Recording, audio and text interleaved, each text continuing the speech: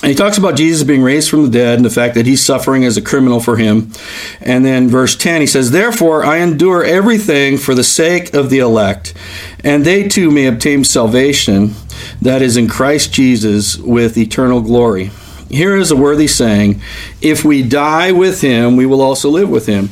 If we endure, we will also reign with him. If we disown him, he will also disown us. If we are faithless, he will remain faithful, for he cannot disown himself. And he's like, here's the thing, and this is a quote that he's sharing. He's like, yeah, in this world we're going to die. We talked about last week, we're in vessels that just kind of are decaying a little bit. We're going to have some suffering, we're going to have some loss, all these different things in this life, but we're going to live with him. So we may die to some desires we have in this world. We may die to some practices or things or involvements we might normally have had if we weren't serving him. We may, some of the friends we had, some of the places we hung out, some of the things that we took pleasure in, we may move away from them and take pleasure now in the things of Christ. But we're going to live with him.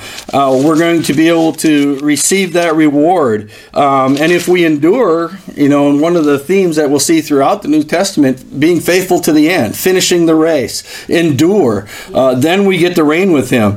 And he says if we disown him, he will also disown us. And I just want to stop there for a second. And sometimes people will hear things like this, and the enemy will use it to get down on them because they've failed in their walk with the Lord. They've, backslid, whatever you want to call it. They've walked away from God in some ways. And the scriptures like this, the enemy will use to destroy people. He'll say, well, you disowned him, now he's disowned you. Now you're out of luck. You've committed the unpardonable sin. I don't know if you've ever run into somebody like that where they thought, I've committed an unpardonable sin. I can't be forgiven. No.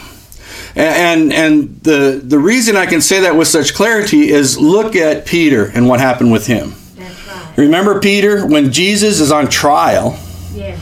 And Peter is right there where Jesus is on trial, he says, I don't know him. Yes. And he says again, I don't know him. Yes. And he gets to the point, on a third time, he's saying he doesn't disown him, and he's cursing and saying he doesn't know him, that has nothing to do with him.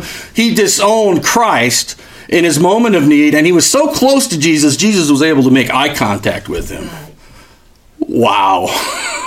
Talk about piercing someone's heart.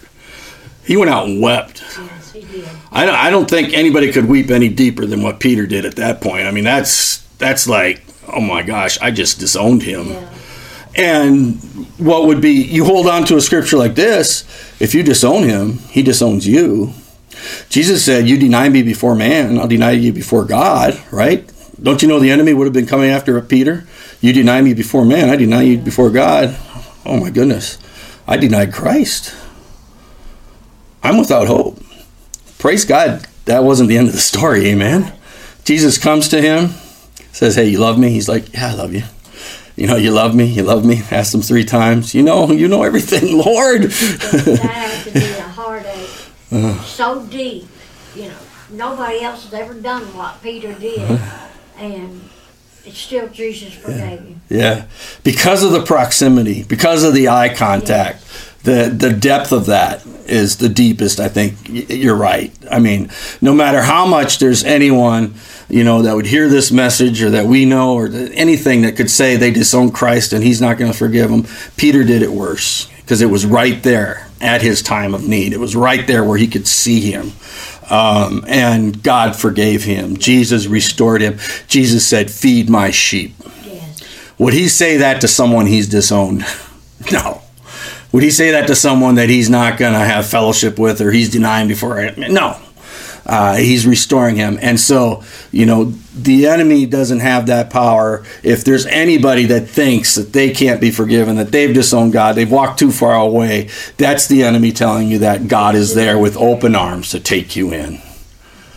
Call out to him. Repent. You're not rejected beyond hope. You haven't committed the unpardonable sin.